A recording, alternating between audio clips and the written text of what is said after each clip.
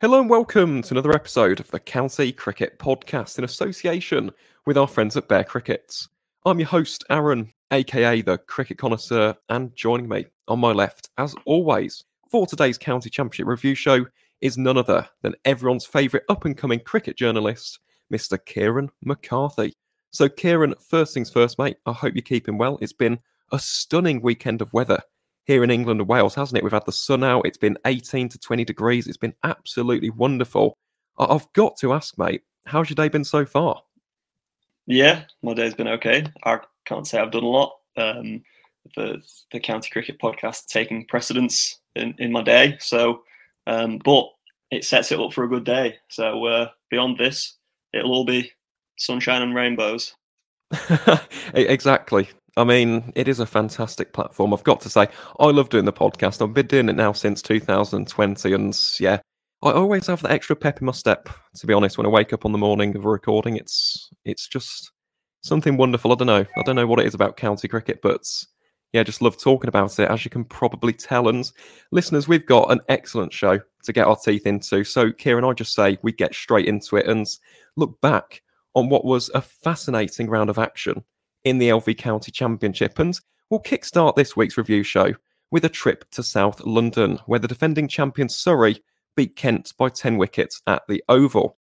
Now, Surrey won the toss and elected to have a bowl first on an uncharacteristically green surface at the Oval, a decision which appeared to have paid off quite marvellously in the opening exchanges, as the clinical Brown Caps bowling attack sighed through the Kent top-to-middle order to leave the visitors struggling immensely on a dire score of 118 for 7 in just the 41st over of their innings.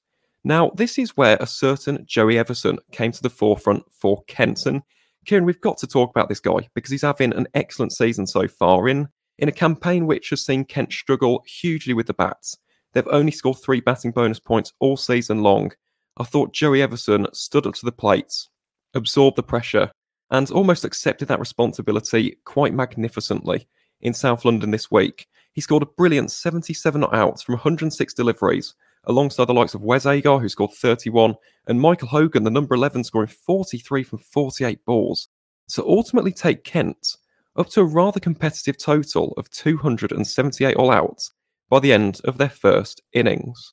Now, in response to this, rather unsurprisingly, Surrey actually got off to a decent start, so they were 109 for 1 within just 33 overs. However, in a rather shocking twist, Kent actually began to generate quite a bit of pressure on the Brown Caps. And Kieran, this is where we take our first in-depth analysis for this week's review show. We've got to talk about Arafat Boyan, the debutant. He's a member of the South Asian Cricket Academy, or SACA, as they're known. He was playing club cricket for Blackheath in the Kent Premier League just a week before this game, and on debut, taking figures of 4 for 65, and not just the figures, but the way in which he bowled and the names, the actual batters that he dismissed were quite remarkable. So he dismissed the England vice-captain Ollie Pope, he dismissed Jamie Smith for 8, Ben Foakes for 17 and Will Jacks for 24, to leave Surrey wobbling on 180 for 6. So before we get into the rest of this game, Kieran, a few words on Arafat Boyan. Just how impressive was he, in your opinion, in this particular game? Yeah, really impressive as you say, the names that he dismissed on debut in a Division 1 game just shows that Kent have got themselves a good asset there.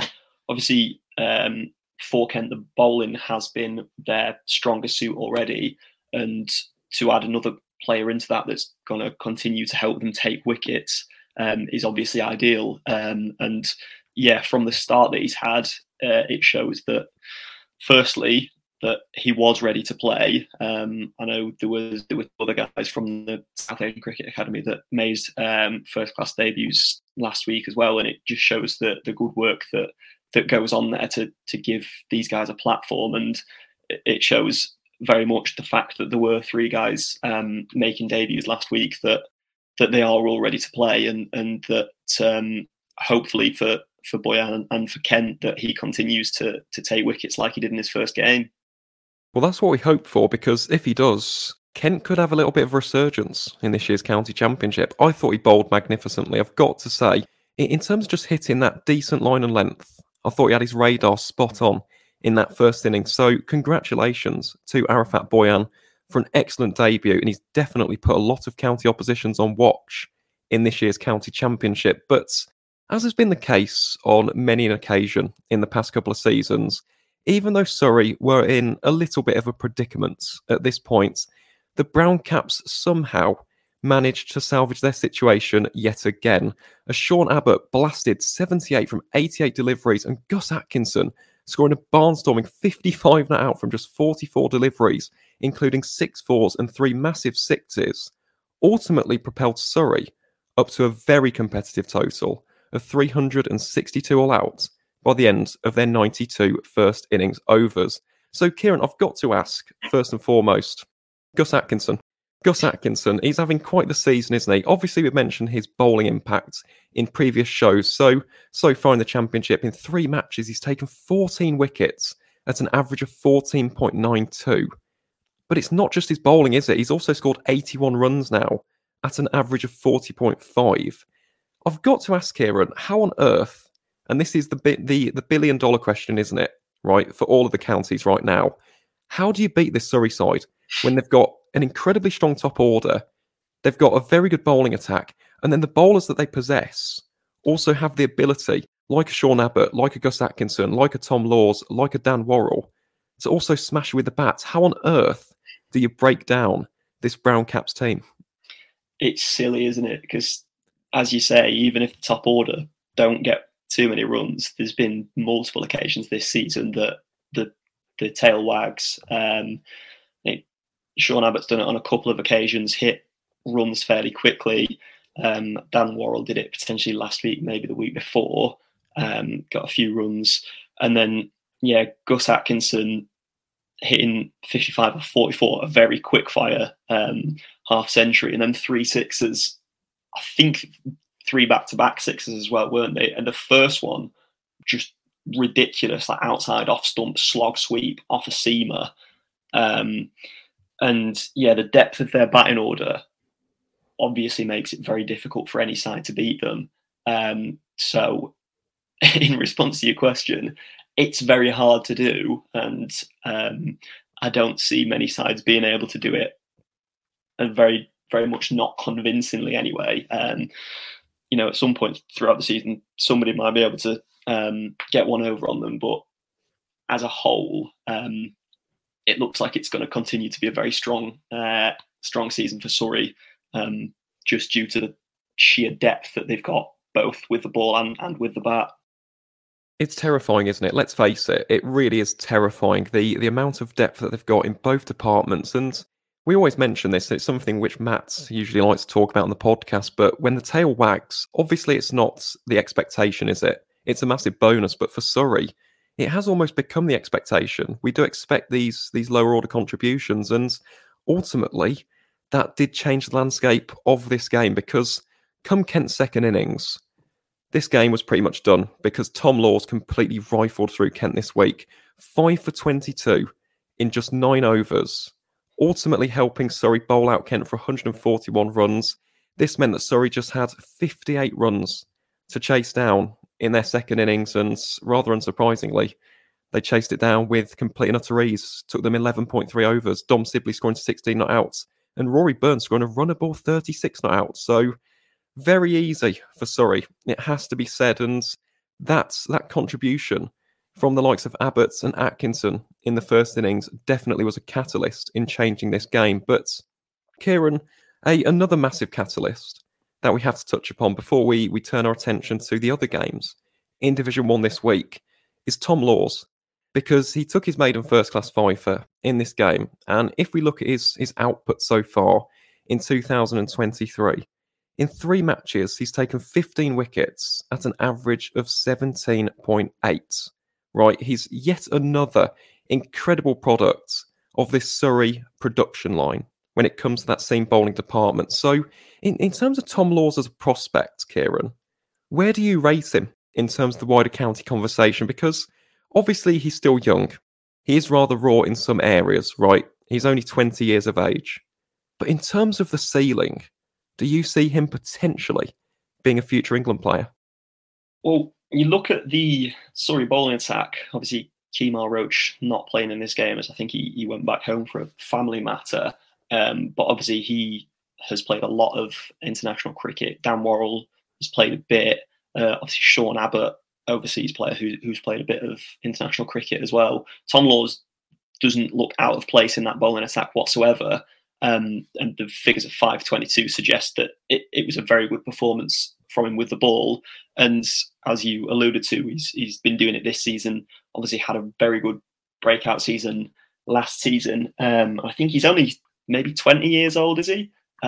So obviously the fact that he's doing it this early on in his career, if he can keep progressing, which there's no signs that he shouldn't do from this point, then he certainly can break his way into the England side. There's a long time for him to do it as well. So even if it's not in the next sort of 3-4 years, he'll still be beyond that point, 24, 25. And for a bowler, you're peaking sort of around that sort of time. Obviously, your body doesn't go on forever as a bowler as with a batter it can do. But the fact that he's still so young and putting in performances like this, then he certainly can find his way into the England side at some point. I would suggest, yeah.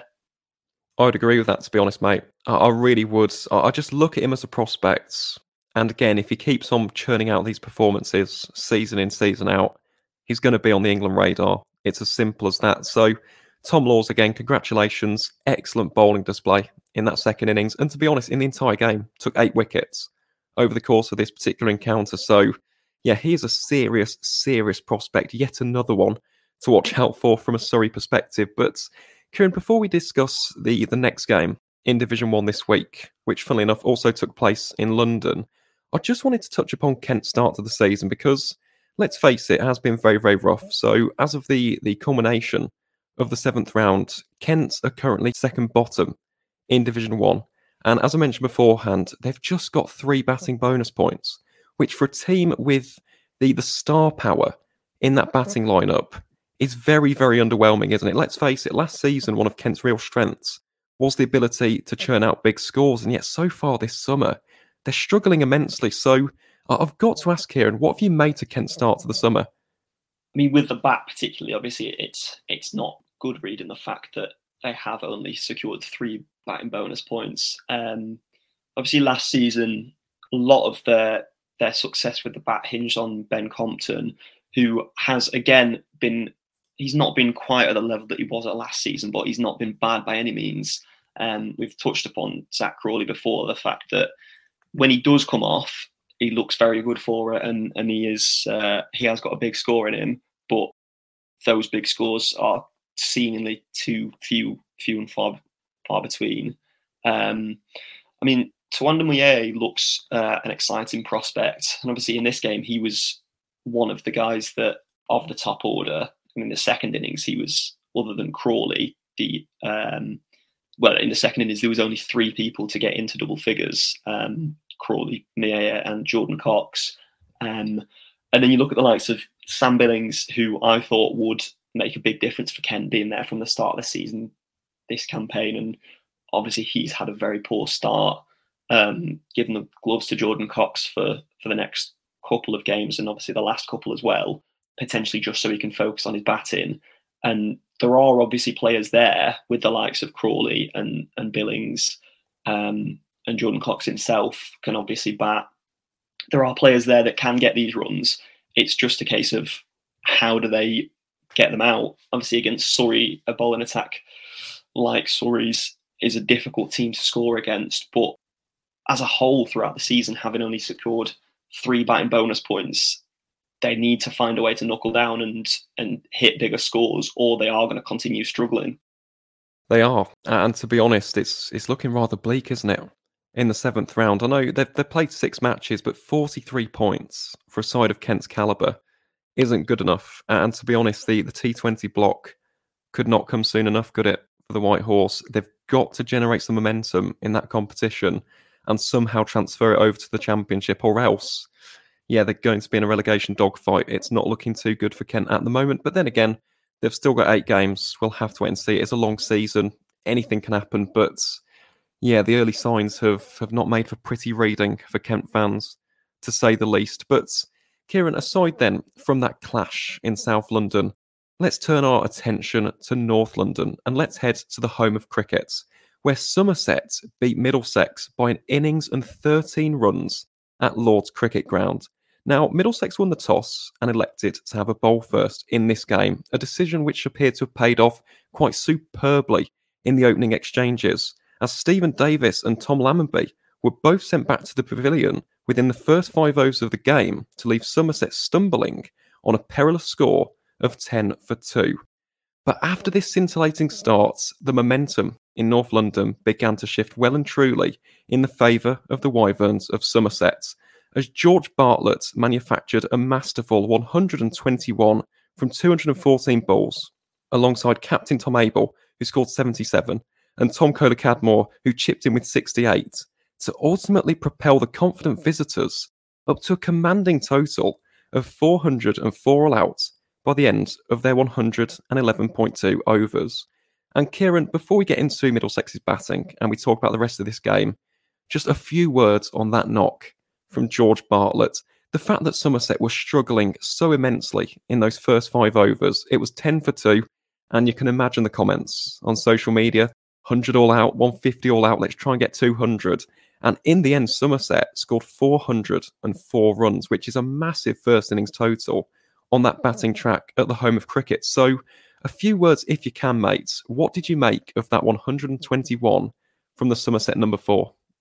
He acquitted himself very well. Obviously, in the situation where you've lost your both opening bats very quickly, there is potential that if another couple of quick wickets fall, you could be looking at a dangerous position. And for him, I think that was just his second first-class century as well. So in that situation, to knuckle down after the openers have fallen and to bat for as long as he did, obviously putting together a good partnership with Tom Abell, it was a very good knock from him and set up the game for Somerset after what could have been a poor start. Could have been Middlesex could have built upon that had Bartlett not knuckled down and stuck around, but also scored the runs that he did. So a very good 100, and in the circumstances made it look even better. He certainly did. I mean, we have to give so many plaudits to George Bartlett for that knock, because we've seen a lot in the past. Somerset in those situations have collapsed, and yet in this game they showed a lot of fight, a lot of resolve, a lot of tenacity, and he was definitely a major factor behind that mammoth first innings total. Now, in response to this, Middlesex unfortunately got off to a very, very poor start to their first innings. So within 33 overs, the Saxes found themselves struggling hugely on a score of 119 for 7. Now, fortunately, John Simpson, the wicketkeeper batter, did spare Middlesex's blushes somewhat with a battling 57 outs from 116 deliveries. But aside from that knock and Toby Rowland-Jones's 39 from 47, it really was a struggle for the Saxes yet again on home soil, as the hosts were ultimately bundled out for 175 runs within just 52 overs at the home of cricket. Now, unsurprisingly, given the size of the deficit, Somerset decided to enforce the follow-on, a decision which we've got to say, Kieran, paid off masterfully, as the Saxes yet again struggled to generate any momentum. Aside from Mark Stoneman's 60, not a single Middlesex batter surpassed 40 runs in this particular innings. The next best score was Ryan Higgins' 31, as the home side were ultimately dismissed for 216 runs, sparked mainly by a brilliant 546 courtesy of Craig Overton, which ultimately saw Somerset secure a massive innings and 13-run victory within just 3 days at the home of cricket. So we've spoken about Somerset's batting, Kieran. Let's talk for a second about Middlesex's batting, because this again is one of the major talking points from the Championship so far, is Middlesex's batting strifes. Because we mentioned about Kent with 3 batting bonus points. Middlesex have got 1. Now, if we compare that to their bowling bonus points, they've got 18. So they've actually done brilliantly in the bowling department. They've secured maximum bowling points in every single game so far, and yet they've only scored 1 batting bonus point. So heading into this T20 block, what do you think Middlesex can do to reset that batting lineup. Do you think they'll stick with this same batting lineup and the same, I suppose, the jigsaw pieces that they've got in place at the moment, or do you think they'll switch things up? How do you assess this Middlesex batting lineup heading into the rest of this summer? Obviously, it makes for grim reading, the fact that they have literally one batting bonus point. In contrast with the bowling, which, as you say, has been good, they've got one of the best, in fact, the joint best totals of bowling bonus points.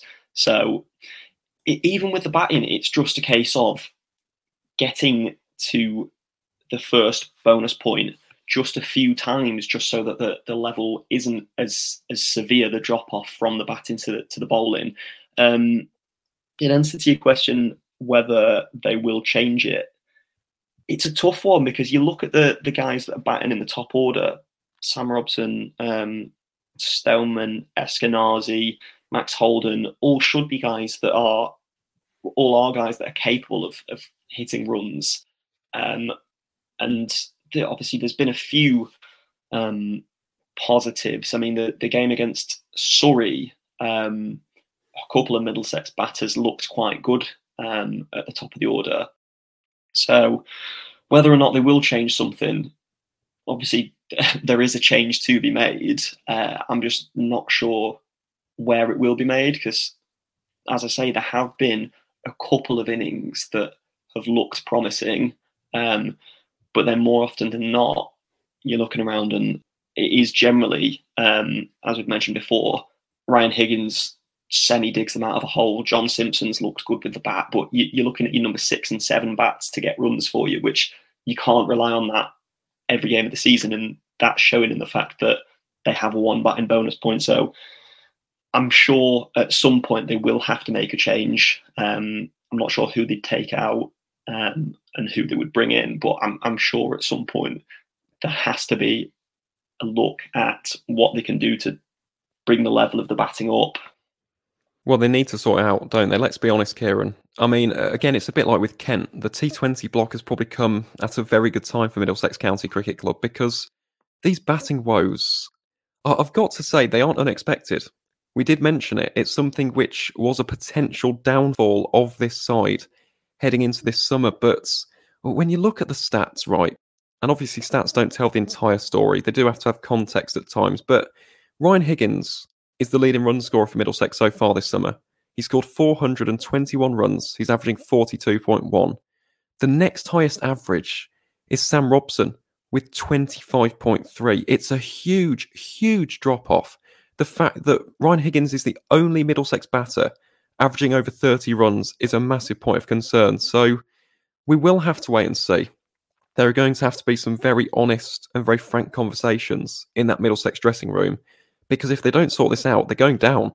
Like, the bowling attack can only take you so far in games, and in particular, as we head into the height of the summer, and we don't have those favourable bowling conditions necessarily, and teams are bringing in their spin bowlers a bit more, I do worry for this Middlesex batting lineup. So we'll have to wait and see how they go.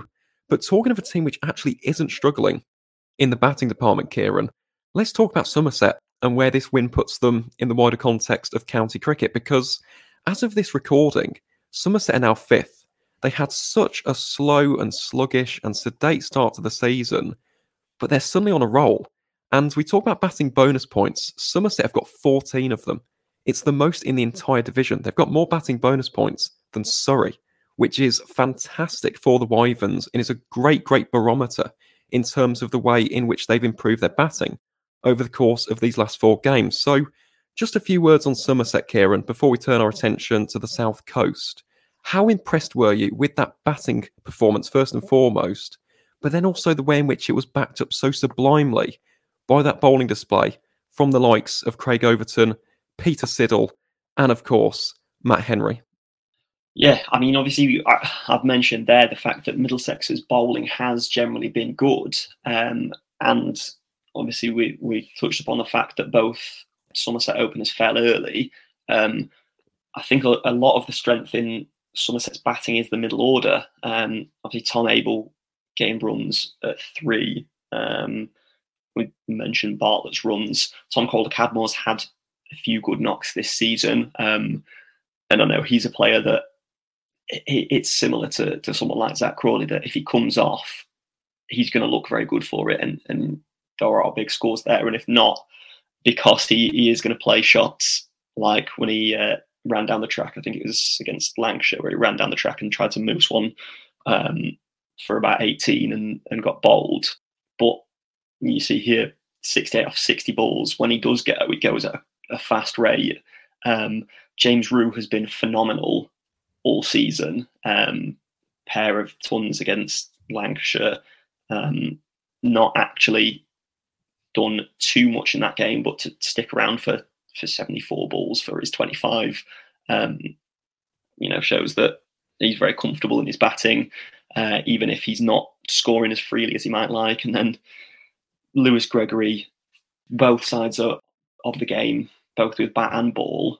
Obviously, you know what you're getting with both. He's a very experienced player who is going to get you runs and he's going to take you wickets. And then, even Matt Henry's been a fantastic signing. Obviously, the team looks a lot better with him in it. The bowling attack obviously looks phenomenal now with the five guys that bowled for them: Matt Henry, Craig Overton, Lewis Gregory, Peter Siddle, Jack Leach. Every single one of them has played international cricket, and you can see why from this performance. And with the bat, Matt Henry brings you the ability to score quick runs at the bottom, which is going to help it in a lot of games when potentially you need to put on fast runs. And then with the ball, Matt Henry, fantastic in the first innings. And then, as you mentioned, Craig Overton, very good in the second innings. And the likes of Peter Siddle, Jack Leach has flown under the radar. But certainly before this weekend, and I assume it's probably the same now, was the highest wicket-taking spinner in the county championship. So it's looking like a very well-rounded team. Obviously, before the start of the season, looking at the team, you would probably have said that the bowling was the stronger suit. I think I did say that, but they look very good with the bat as well, and they look like a team that are not going to have any problems at the bottom, which, to be fair, at the start of the season, I thought there was a chance that they might have done. They've, at the moment, seems to be proving me very wrong. Well, in fairness to Somerset, they have played very, very well in these last 4 games. So for Somerset fans, more of the same. As for Middlesex, resets, regroup, refocus, get into the blast, try and build up that momentum, and fingers crossed for the Saxes fans that they can turn this around, because I want to see them turn this around. It's hard to see. I like Middlesex as a cricket club. To see them struggling with the bat so much is difficult for me to see, but then again, I said it with Kent, it's a long season, anything can happen. Fingers crossed for Middlesex fans that your team can sort this out and generate some momentum heading into the rest of this year's county championship. But Kieran, aside then from the 2 London games, let's shift our attention to the South Coast. Let's head to Southampton, where the Rose and Crown of Hampshire hammered Northants by an innings and 135 runs at the Ageas Bowl. Now, Hampshire won the toss and elected to have a bat first in this game, a decision which, to be honest, paid off quite excellently on the South Coast this week, as James Vince, the imperious Hampshire captain, put together a masterclass in first-class cricket, scoring 95 from 180 deliveries, which included 12 aesthetically pleasing boundaries, a strike of 52.77, alongside the likes of Liam Dawson, who scored 63, and the likes of Fletcher Middleton, who scored a quick-fire 40 from 58 deliveries, to ultimately see Hampshire up to a very, very competitive first innings total of 367 all out by the end of their first innings. Now, in response to this, Northants got off to an absolutely diabolical start. So within 18 overs, the visitors found themselves on a score of 27 for 7. As the likes of Keith Barker, he took 4 for 13, Mohammed Abbas, who took 2 for 20, and Ian Holland, taking figures of 2 for 10, scythed their way through the Northamptonshire batting lineup with complete and utter ease. Now, in fairness to him, Save Zabe did produce a little bit of resistance for Northants, chipping away with a valuable 29 from 57 deliveries. But even this admirable effort from the Northants all-rounder was simply not enough to take the visitors up to an even remotely competitive first innings total in Southampton this week, as the East Midlands County were ultimately bundled out for just 56 runs. It's the lowest ever first-class score at the Ageas Bowl. Kieran, we've got to talk about it, as much as it pains me to see, because again, Northants are another club which long-term listeners of the podcast know I've got tremendous respect for and admiration in terms of what they do in county cricket. But where on earth do they go from here? Because 56 all out, they were bundled out for 72 all out against Notts literally last week, right? And as if that wasn't bad enough, even in the second innings, aside from Save's 57 and Sam Whiteman's 45, they were bundled out for 176 runs in that particular innings as well. They didn't even surpass 200 runs at any point in this game. I've got to ask, because I've seen this a lot on social media. I've been messaged about it. I've seen it up in the mentions as well. But what on earth is going wrong with Northamptonshire County Cricket Club in this year's county championship? Obviously, the batting is just not at the level that it needs to be able to survive in Division 1. You can't lose by an innings after having had 367 put past you. And it's not just a loss by an innings, a loss by an innings and 135 runs after Hampshire put on 367. That's not a particularly big total. I know Hampshire's bowling attack, we've said it all season, is one of the strongest in the division. And even without the likes of Kyle Abbott, they still managed to rip through Northants' batting order. And I know Emilio Gay's not had a lot of time this season, having come back from an injury. And he looks like a player that has got a lot of potential and will score you runs at some point. Perhaps it's just the rust of not having been available from the start of the season. I mentioned before that Sam Whiteman, from your overseas, you do expect a little bit more. I know he did hit that 100, and somebody mentioned on Twitter after I mentioned after that 100 that he hadn't done a lot, that he did hit a match-winning 60, which is fair enough. And he has hit 45 here. But the fact that only 4 people have hit double figures in the second innings and only 1 hit double figures in the first innings, something needs to give, and you need to find a way to hit runs, because chasing 367, you just need to get somewhere near that in one of the innings, even though you are facing the likes of Mohammed Abbas, Keith Barker. They had John Turner, who's I think was on debut, who actually looked quite good for his debut, but it wasn't as strong as the Hampshire bowling attack can be. So even though it is a tough bowling attack still to face, it's not as up to the heights that it usually is. So Northants shouldn't have been bowled out for 56 and then 176. How that changes, I'm not sure, because there are players that should be hitting runs. It's just something that needs to happen for them. And as with a few other sides, the T20 break is probably coming at a good time for them, so that they can take a step back and have a look at how they improve from here, because at the moment it looks very rough for them.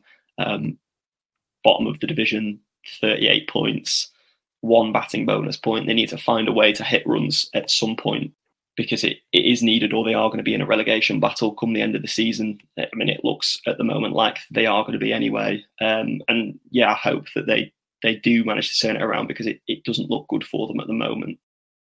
It really doesn't, Kieran. And let's just be fair to them. They have been very unlucky with injury. So, for example, Lewis McManus is injured at the moment. The captain, Luke Proctor's injured. Ben Sanderson's injured as well. But I don't know what on earth's going on with Northants. I really don't. It's like they had that collapse last week and they just haven't been able to shift it.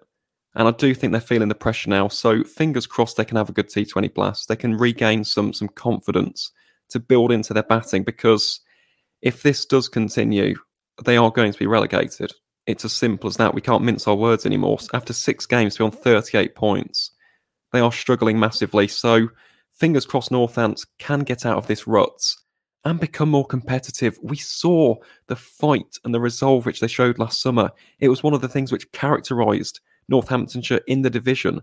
So I hope and I pray that this Northants batting lineup can begin to get some confidence back, can build some momentum, and become the competitive side which we saw in Division 1 in the summer of 2022. But Kieran, aside from Northants, I know we focus primarily on them. Hampshire, of course, we don't really need to touch upon much else with regards to the Rose and Crown. A dominant victory on home soil, which has just been a characteristic of their recent successes in red ball cricket. You mentioned the lack of Kyle Abbott. They didn't even miss him. Keith Barker was exceptional. Mohamed Abbas did what Mohamed Abbas does every single week, just caused absolute carnage with the new ball. And you mentioned John Turner. Shout out to John Turner. He's a lovely bloke. He was a wonderful guest here on the podcast. And for him to perform like that on county championship debut is absolutely fantastic. So a massive congratulations from all of us here at TCCP to John Turner. Fingers crossed it's the first of many, because I thought he bowled very, very well. I've got to say I was very proud watching him. So shout out to JT. And just someone else who I have to shout out from a Northants perspective, Kieran, is Alex Russell. Because even though this was a baptism of fire in every single sense of the word, obviously in innings and 135 run defeats, it's still nice to see him make his first class debut. And he was so proud. It was a great moment to see him capped. And honestly, again, for Alex, he's got a very bright career. This won't define him, this game. He'll go on and produce some great performances in red ball and white ball cricket. So shout out to Alex Russell as well. I thought it was great to see him make his debut on the South Coast in Southampton this week. But Kieran, aside then from that game, a rather one-sided encounter, it has to be said, between Hampshire and Northants at the Ageas Bowl, let's turn our attention to the fourth and final game in Division 1 this week, which took place in Nottingham, where Nottinghamshire and Essex played out a very entertaining draw at Trent Bridge. Now, to give some context to this game, Notts won the toss and elected to have a bowl first, a decision which seems to have paid off somewhat, as the ever-reliable trio of Brett Hutton, Stuart Broad and Dane Patterson held Essex to a slightly below par total of 298 all out by the end of their first innings. Now, in response to this, a confident Nottinghamshire laid down the gauntlet in some style to Essex this week, as Matt Montgomery amassed a regal 177 from 318 deliveries to ultimately help take Notts up to a mammoth total of 442 all out by the end of their first innings. So, Kieran, right off the bat, let's talk about Matt Montgomery, because that was a sensational batting performance, to say the least. He laid down the hammer. I thought he mixed defence with attack quite sublimely in the East Midlands this week. And 177, it's not his career best. His career best is 178. But that really set up this game quite fantastically for Notts. And you look at the boundary output as well. No sixes, but 26 fours. And it was the mix as well. So he's playing some lovely shots on the offside, lovely little glances off the pads. He looks like a serious player. So just a few words on that performance from Matt Montgomery. How impressive was that from Nottinghamshire's number 3? Well, firstly, feel free to correct me if I'm wrong, but he's not been playing much this season, has he? Because obviously Ben Duckett has been, obviously with Ben Duckett presumably being rested because he's going to be playing Test cricket in the Ireland Test.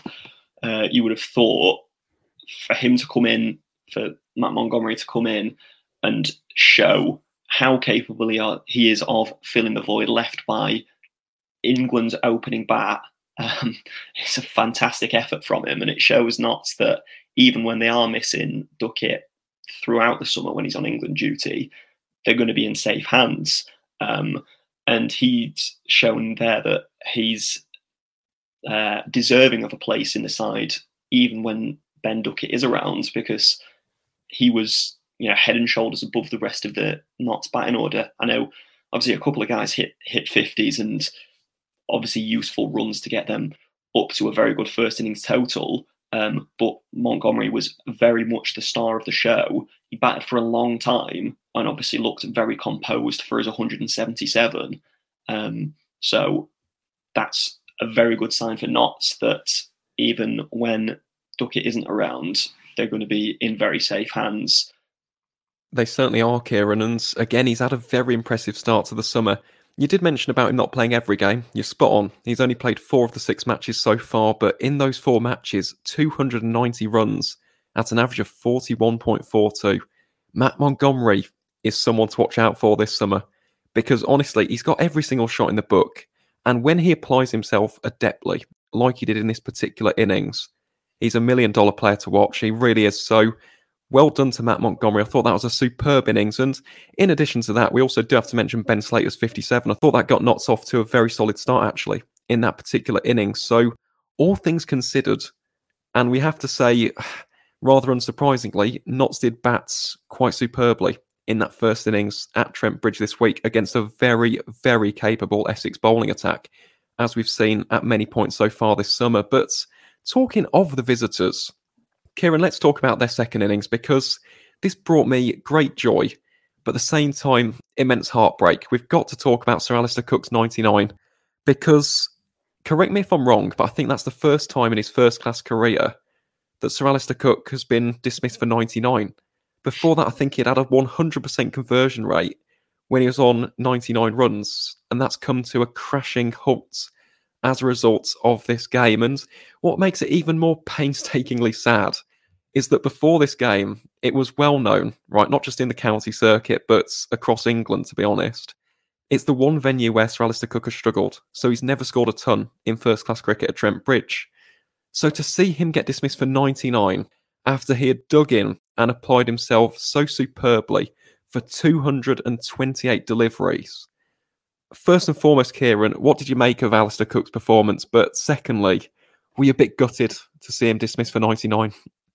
Yeah, I mean, obviously, he is one of the best batters we've ever seen in the country, Test cricket, and since he's retired from Test cricket and just done it for Essex. And obviously, I think that would have been his 74th first-class run, if I'm not mistaken. Obviously, 73 is still a massive number of first-class centuries. But to have one more, I mean, I'm sure he will score more in his career, but just to be that close and then not get it with the history at Trent Bridge is somewhat heartbreaking.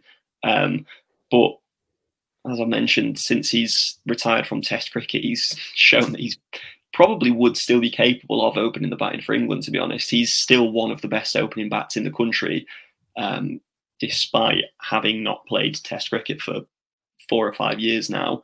And I mean, Essex, their batting hasn't been as strong as the bowling, but Alistair Cook is generally a safe bet for runs, and recently he has looked very good with the bat. And yeah, somewhat sad that he was dismissed for 99, but it's still 99 runs, which were very useful to Essex's second innings total.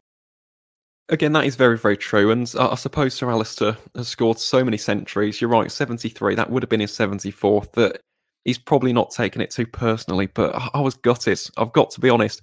I had the tweet ready.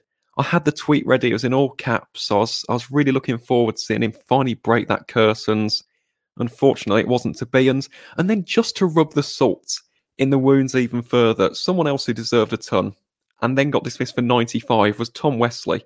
And Tom Wesley, to be honest, we haven't discussed enough on this podcast because he's been a superb performer for Essex for a number of years now, and he leads that side quite magnificently. So, as of this recording, Tom Wesley is the leading run scorer in the First Division. He scored 574 runs at an average of 52.18. He scored 1 century and 3 50s.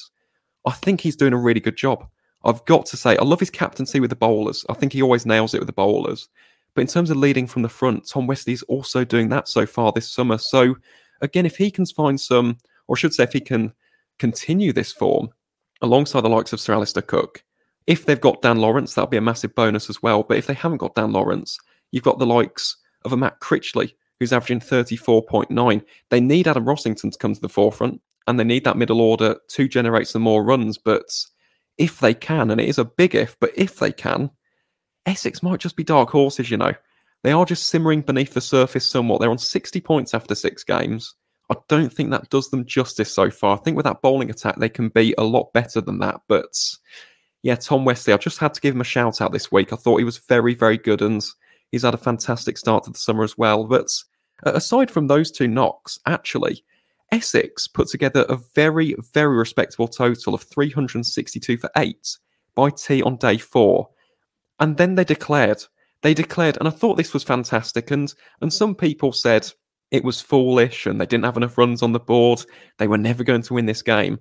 But again, I love the intent. I love the intent of that declaration. And in the end, yes, the game did result in a draw. Notts ultimately reached 97 for 4 from 34 overs. But I respect both teams for giving it a proper go. And Kieran, I've got to ask before we do discuss Division 2 and we look at the tables, what did you make of that declaration? Because, as you can probably tell, I thought it was really sporting. I thought it was great to see, personally speaking. Yeah, I mean, with the outlook of English cricket at the moment, there is a lot being put on the fact that a lot of English sides at the moment, in reference to the Test side, are playing aggressive cricket and they want to win games. And obviously, Ben Stokes has spoken about a lot with England that he doesn't want to draw games. He'd rather lose a game trying to win than just roll over and accept a draw. And it's good to see that sides in the county game are following suit, potentially not being quite as aggressive. You know, the fact Ben Stokes saying that even if England 2-1 up in the Ashes and they're barreling towards a draw, you still try and win a game. But, you know, the fact that sides are being aggressive and trying to make games of games that look like they're going to end in draws, it just makes for a more exciting spectacle. And with the wider reference of county cricket, that can only be good for the fans, getting people into the game that you might not want to watch if, you know, you're set in for a draw that's very much going to happen. And from Essex's point of view, it's just positive and just a good thing for the game in general that they had the confidence to say, we're going to declare and let you have a go at chasing the total. Yeah, to be honest, Kieran, I loved it. I really did. So again, fair play to both Essex and Notts. I thought it was a great game of cricket, right? And I think a draw was definitely a fair result. I thought that Essex clawed their way back into this game quite excellently. I thought at times Notts also bowled and batted very, very well at Trent Bridge this week. So even though it was a draw, and yes, people do prefer a quote-unquote result per se, they want to see a team win, I thought that was definitely fair, and I thought both sides put on a show in the East Midlands County of Nottinghamshire this week. But aside then from our game-by-game analysis, let's take a look now at the Division 1 table at the end of the 7th round. Now, unsurprisingly, at the top of the Division 1 table are Surrey County Cricket Club on 104 points. In second place, with a game in hand, are my county of Warwickshire on 79 points, which is absolutely phenomenal. Well done to the Bears. Fingers crossed we can keep this up after the T20 block. In third place, also on 79 points, are Hampshire County Cricket Club. In fourth and fifth place are Nottinghamshire and Somerset on 68 and 67 points respectively. In sixth are Essex on 60 points. In seventh are Middlesex on 50 points. In eighth, but with a game in hand, are Lancashire County Cricket Club on 46 points. In ninth are Kent on 43 points. And in 10th and bottom place of Division 1 are Northamptonshire on 38 points. So Division 1, I still think is wide open. I do think we've got three clear frontrunners in Surrey, Warwickshire and Hampshire. But teams like Somerset, teams like Notts, teams like Essex are also beginning to generate some momentum. And it will be a case of, can they continue that good form up after the T20 blast? But I think we're in for a wild ride. I really do. I do think Surrey are definite favourites. I think they're firm favourites to retain the title. But if Warwickshire and Hampshire can take them all the way to September, I think we could be in for quite an exciting conclusion. So, yeah, Division 1, it always delivers. But yeah, we'll have to wait and see what happens for the rest of the season. I do think we are in for a very, very compelling finish to the Championship in the summer of 2023. But aside then from the First Division, Kieran, let's shift our focus to the Second Division. And there's only one place that we can start this week, isn't there? And that is, of course, in Worcester, where Worcestershire beat Leicestershire by 3 wickets in a phenomenal game of cricket at New Road. Now, in this game, Worcestershire won the toss and elected to have a bowl first, a decision which in the early exchanges appeared to have paid off quite spectacularly. The pair's bowling attack, spearheaded by the likes of Matthew Waite, he took 3 for 17, and Joe Leach, he took 3 for 45, carved through the Foxes to ultimately dismiss them for a lowly total of 173 all out within just 56 first innings overs. However, in response to this, Worcestershire got off to an absolutely terrible start to their first innings.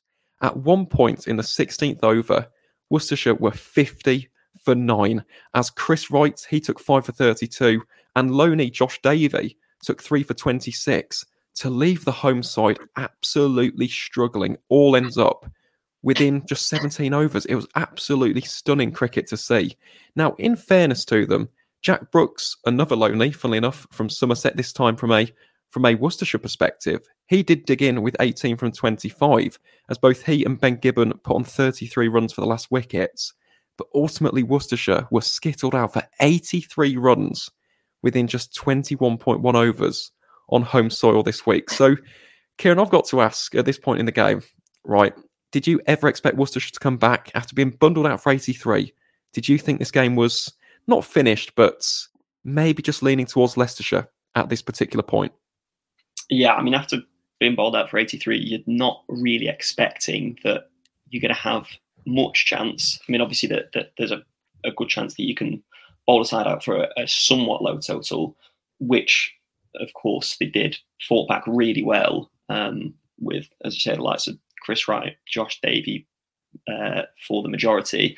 But yeah, that just shows the sort of resolve of the side that even after being bowled out for 83, there's still another 3 innings of the game that things can change in, and they set themselves up very well with bowling Leicestershire out for less than 200 to give themselves a good chance of putting on a decent total in their second innings and trying to win the game.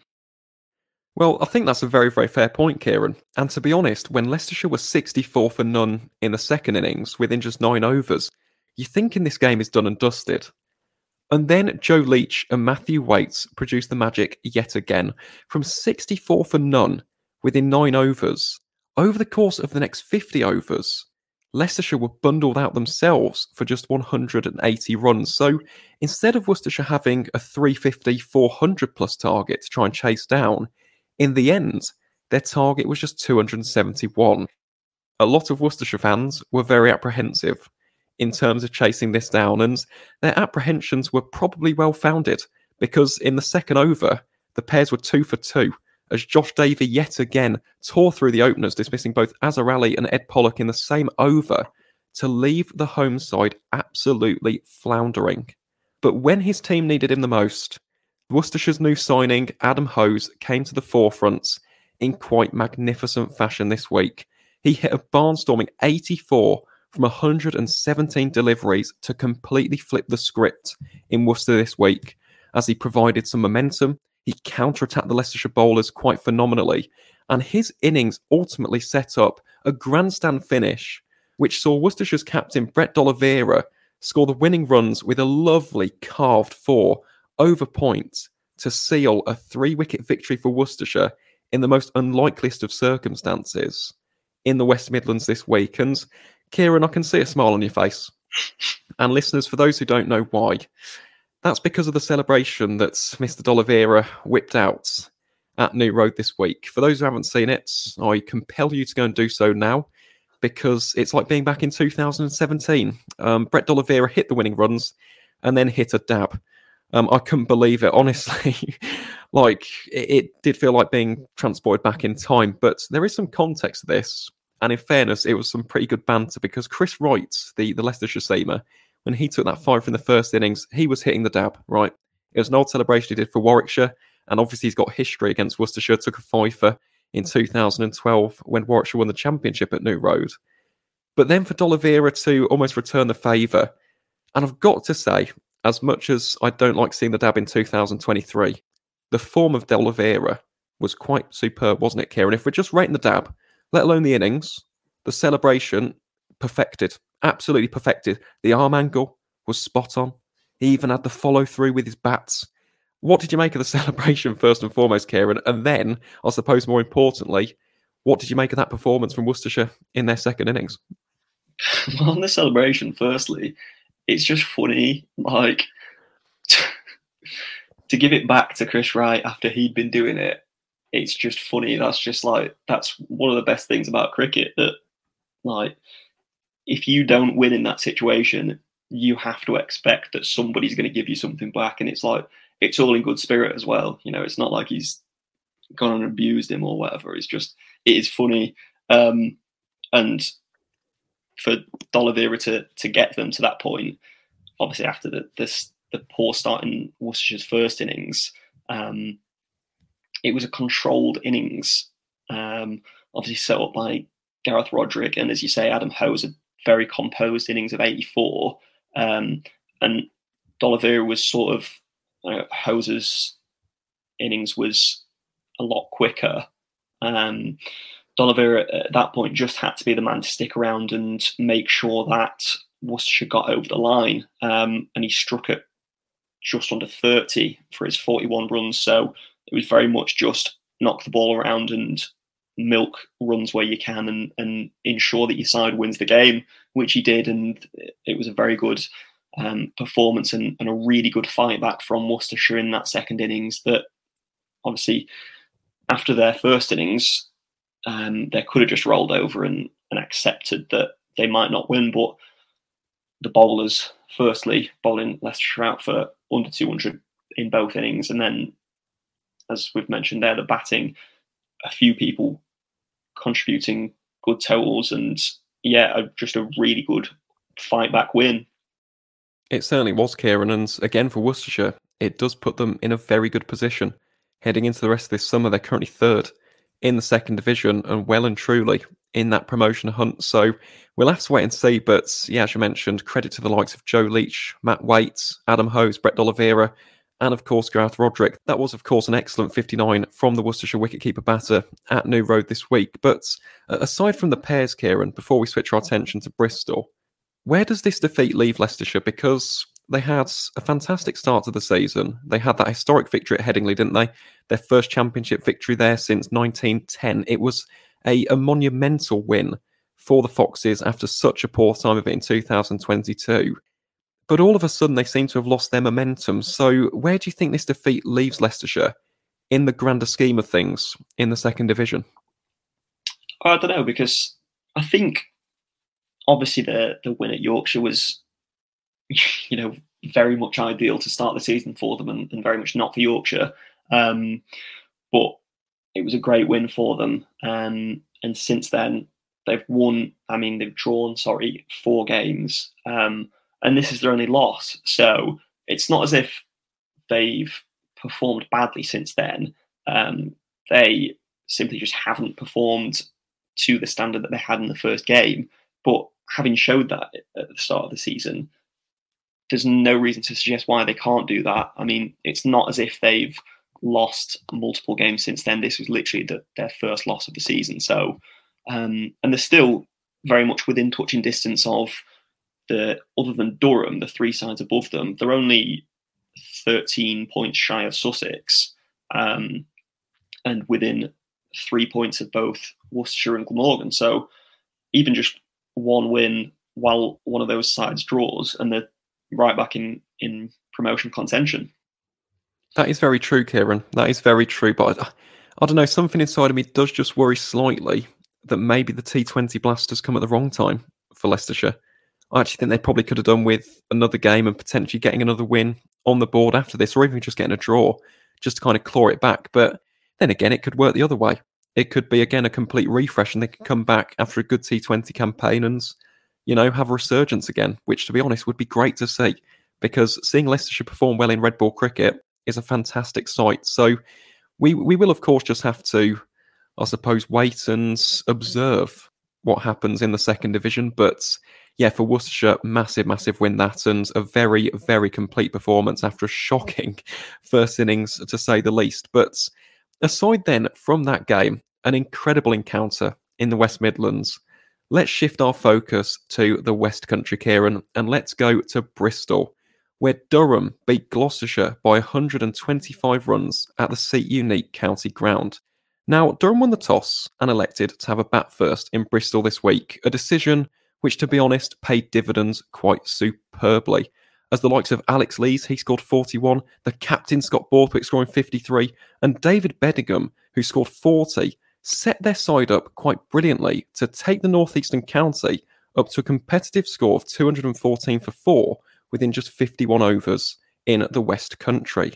Now, after this solid foundation, this was supported superbly by a certain Graham Clark, as the Durham number 6 produced an excellent 100 from 155 deliveries, which included 13 fours and a 6, alongside the likes of Baz de Leyder, the Dutch all-rounder, scoring 65, and Paul Coghlan, Sunderland's finest, chipping in with a quick-fire 59 not out from 52 balls, to ultimately take the division leaders up to a huge total of 445 all out by the end of their first innings. Now, in response to this, Gloucestershire unfortunately didn't have as good of a time with the bat in hand in comparison to their opponents. Although the likes of Marcus Harris, he scored 52, and Ben Charlesworth chipped in with a very good 71 from 179 deliveries, Gloucestershire were never really looking as though they were going to pose much threats to Durham's lead in that first innings, as the home side were ultimately dismissed for 292 runs within 79.2 overs, as Ajaz Patel took figures of 5 for 113 to announce himself to the Durham fans in quite excellent fashion. Now, Kieran, this is the point in the podcast where we have to discuss Durham's batting, because aside from that first innings, which was very impressive, and Graham Clark, that was excellent to see him register his second century in the first-class format, but in the second innings, this is where Durham really flexed their metaphorical muscles, wasn't it? And in particular, two batters who stood out above the rest. Michael Jones, who never seems to get a mention in the wider county cricket conversation, right? There's a reason why this guy plays international cricket for Scotland, but he manufactured a quite exquisite 121 outs, which included 11 fours and 5 sixes. Kieran, just a few words on Michael Jones, because if we look at his start to the summer so far for Durham, right, obviously this 121 is a massive, massive innings, but even just aside from this, he's averaging 47.66. He scored 429 runs so far for the North Eastern County this summer. Just how impressive was this knock from Michael Jones at the Seat Unique County Ground in Bristol this week? Yeah, it was very impressive. And I mean, look at the two opening bats that Durham have got.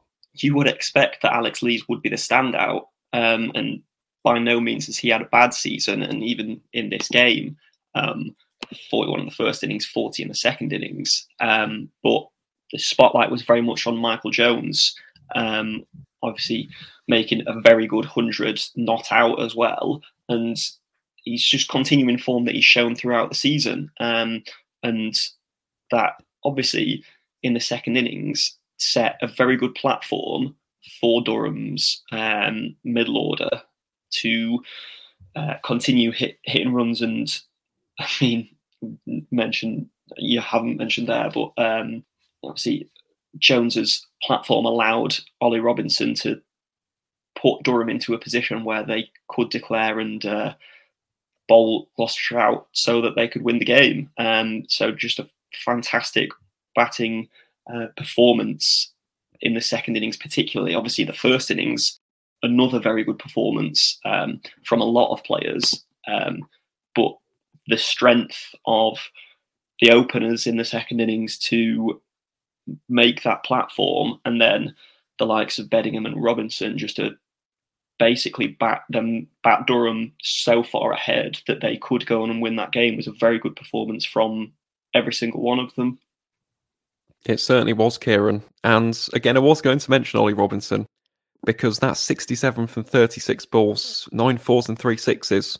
He's T20 blast ready, isn't he? The former Kent wicketkeeper. He really is. And again, we talk about impressive batting performances for Durham so far this summer. Ollie Robinson is their leading run scorer So he has scored 465 runs, an average of 46.5, has a century and 350s to his name. He is cooking in 2023. And as you mentioned, this set up the game quite superbly for Durham. 272 runs within just 48 overs is quite remarkable. A run rate of 5.66 in a first-class game. Take a bow.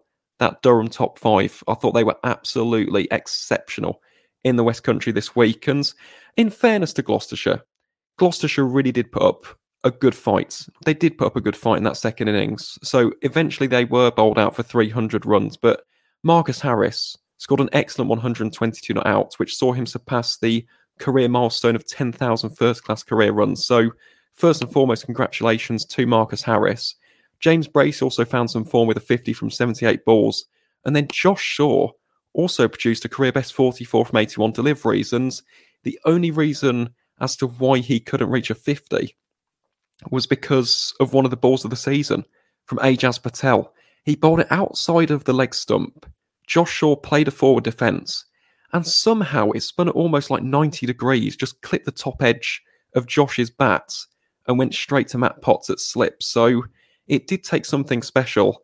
And to be honest, Ajaz Patel definitely delivered that in this particular encounter, taking 5 for 96 in that second innings. So, Kieran, I've got to ask the big question when it comes to Durham, right? We are only 6 games in. It is a long summer. But you look at the table so far this season, they are 29 points now ahead of Sussex in second place. Do you think Durham will get promoted in the summer of 2023? I don't want to put them on too high a pedestal, but obviously it's looking very good for them. No other side has won more than 2 games in Division 2 so far. And Durham have won 4 of 6 and are opening up quite a good lead over Sussex in second. So at the moment, and with the tools that they've got at their disposal, both with the bat and with the ball, it's looking very good for them. And they're, again, don't want to put them on too high a pedestal, but they're sort of like, they're a bit like the Surrey of the second division in that they've got a very good bowling attack, but the bowlers are also very good with the bat. So you saw there Paul Coghlan hitting runs, Ajaz Patel hit 22, Matt Potts hit runs against Yorkshire, as did Ben Rain.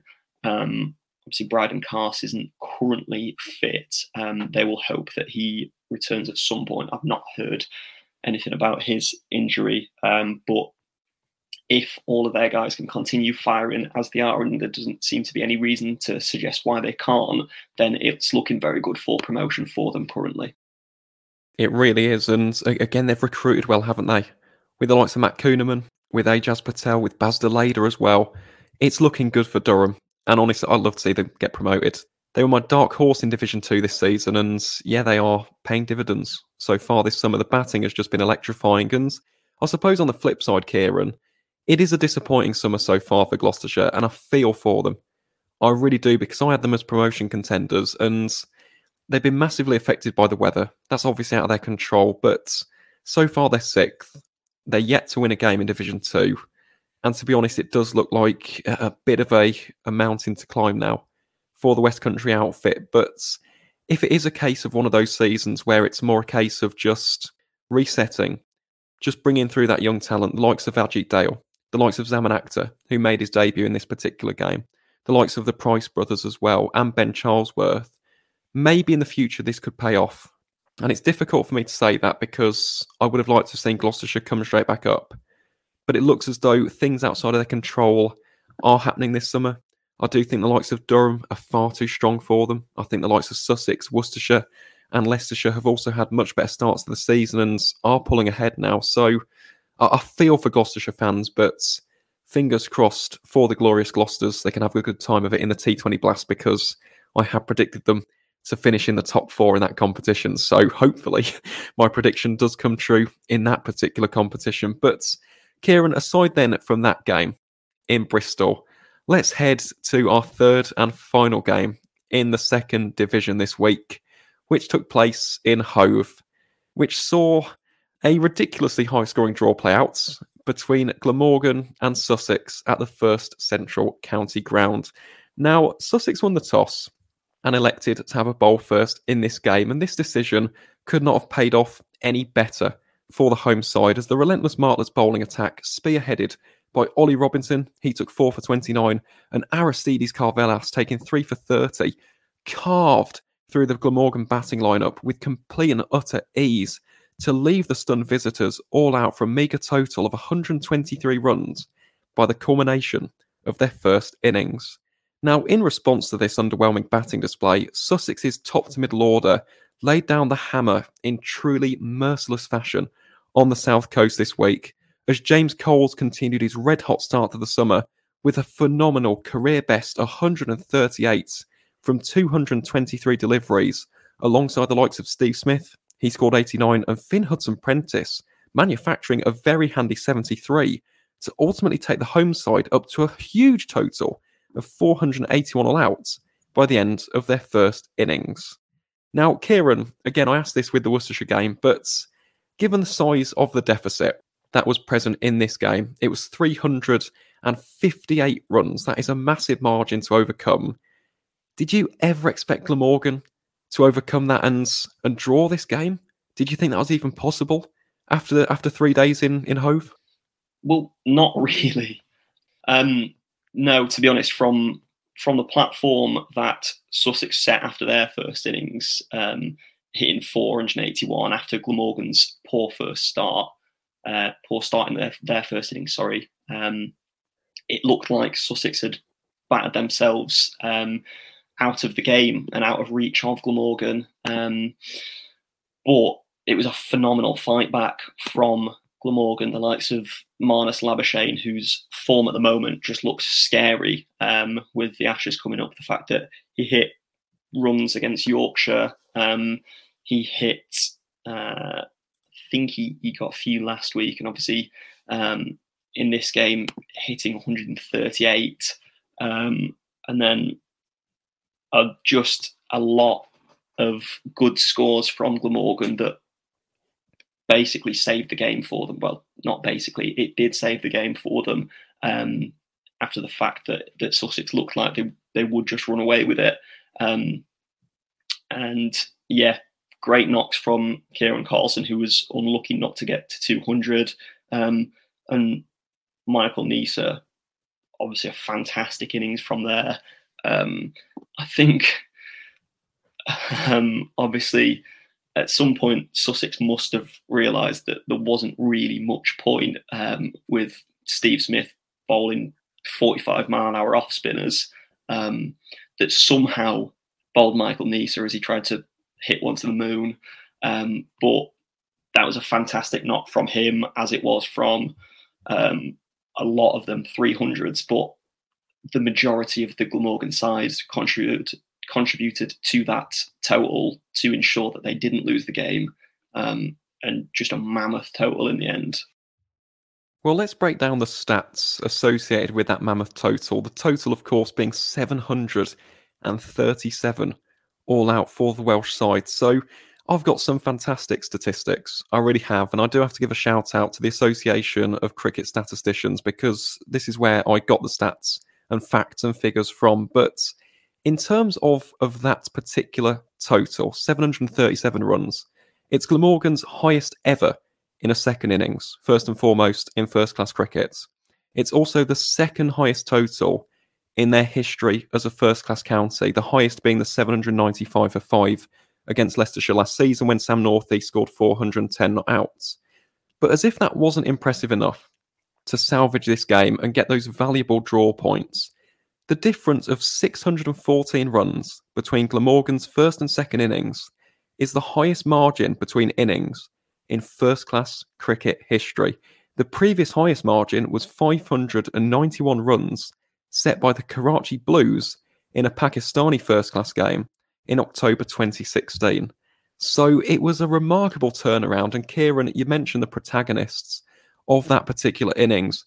Marnus Labuschagne doing what Marnus does best with a 138 from 244 balls. Kieran Carlson, the standing captain in David Lloyd's absence, producing a masterclass in first-class cricket, a career best score of 192. And I've got to be honest, I was gutted when he got out, just 8 runs short of what was a thoroughly deserved double century. But as if that innings from Kieran Carlson also wasn't enough, you had Michael Neser manufacturing his 3rd career first-class century and his first on English soil, scoring 123 from 198 balls. So, to a man, I thought Glamorgan played very, very well in that second innings, and someone else who maybe wasn't the standout performer per se, but someone who's just put me on notice is Zainul Hassan. Zainul Hassan's 43 in that second innings really did put him on my radar, because I thought the way in which he set up against the new ball was very impressive. He looked very confident with his leave and with his front foot defence, but also his playing of spin. He played spin really well up until his dismissal, when he got stumped playing a sweep shot against Jack Carson. So I've got to be honest, for Glamorgan, I think they are the dark horse now. I think when it comes to that 4-horse race between Sussex, Worcestershire, Glam and Leicestershire, I think Glamorgan could be the ones to just steal it. I really do. They were my pre-season favourites for the division, and if they keep this up, I do think they'll definitely fancy their chances of promotion in the summer of 2023. But Kieran, aside from the Welsh outfits, just a final few words on Sussex. Obviously now they're missing Steve Smith. They didn't win a game in his stint, but they also went unbeaten. 3 games, 3 draws. So they're in a very good position. And in fairness to him, he did produce an excellent 89 in this particular game. But in addition to Steve Smith's absence, they will also be without Ollie Robinson. And in this game, you saw the difference in the tenacity and the ferocity of the Sussex bowling attack when Robinson is present compared to when he's absent. So how do you now assess Sussex's chances, given the lack of Steve Smith and the loss of Ollie Robinson to injury and, of course, the Ashes as well? Well, to be honest, until this game, Steve Smith had a couple of measly totals. And obviously he was keeping Nathan McAndrew out of the side, who looked good in both facets at the start of the season. So I don't think, I mean, it's easy to say they won't miss one of the best test bats in the world. It sounds a bit insane to say that. But I think for the balance of the side, Nathan McAndrew coming back in is probably a little bit more of a help than Steve Smith. Obviously, if Smith had hit 400s in the games that he played, it would look a bit different, and it's easier to say it now that he's only hit that 89, which could probably have been about 300 if he hadn't been sawn off by the umpire. The fact that Ollie Robinson is going to be missing, hopefully not too serious an injury with the test summer around the corner, that's obviously less than ideal for them, because he is the focal point of their seam attack. But again, Nathan McAndrew coming back in adds another element to that bowling attack, that he's not going to bring what Ollie Robinson brings you, the fact that every game he seems to just take a bag of wickets. But McAndrew coming back in is going to help with the bowling as well as the batting. So there might be a little bit of a drop-off in the effectiveness of the Sussex side, but I don't think it's going to be a massive one. But time will tell whether or not that is true, because I think the loss of Robinson is somewhat significant, but I don't think it's going to be huge. I think that's a fair assessment, to be honest, because, as you mentioned, McAndrew did have a good start to the summer. Took 15 wickets in those 3 matches and averaged 20.6. So, fingers crossed, first and foremost, that isn't a severe injury to Ollie Robinson, because if it is, England's Ashes chances aren't looking great, given the lack of Jofra. Bryden Carson, don't have him as a backup, and it does seem like all of our bowlers tend to go down injured just on the eve of the biggest test series of all. But we'll have to wait and see. Fingers crossed it's nothing too serious. But as for Sussex, yeah, they've had a great start to the season. And in fact, if I'm not mistaken, they are the only team with maximum bowling bonus points. And they've also scored 21 batting bonus points. So, yeah, that is very, very impressive. They are the only team in the division with maximum bowling points. So, yeah, things are definitely looking good for the Martlets over the course of this summer. But, Kieran, let's take a look then at the Division 2 table at the end of the 7th round. At the top are Durham on 105 points. In second are Sussex on 76 points.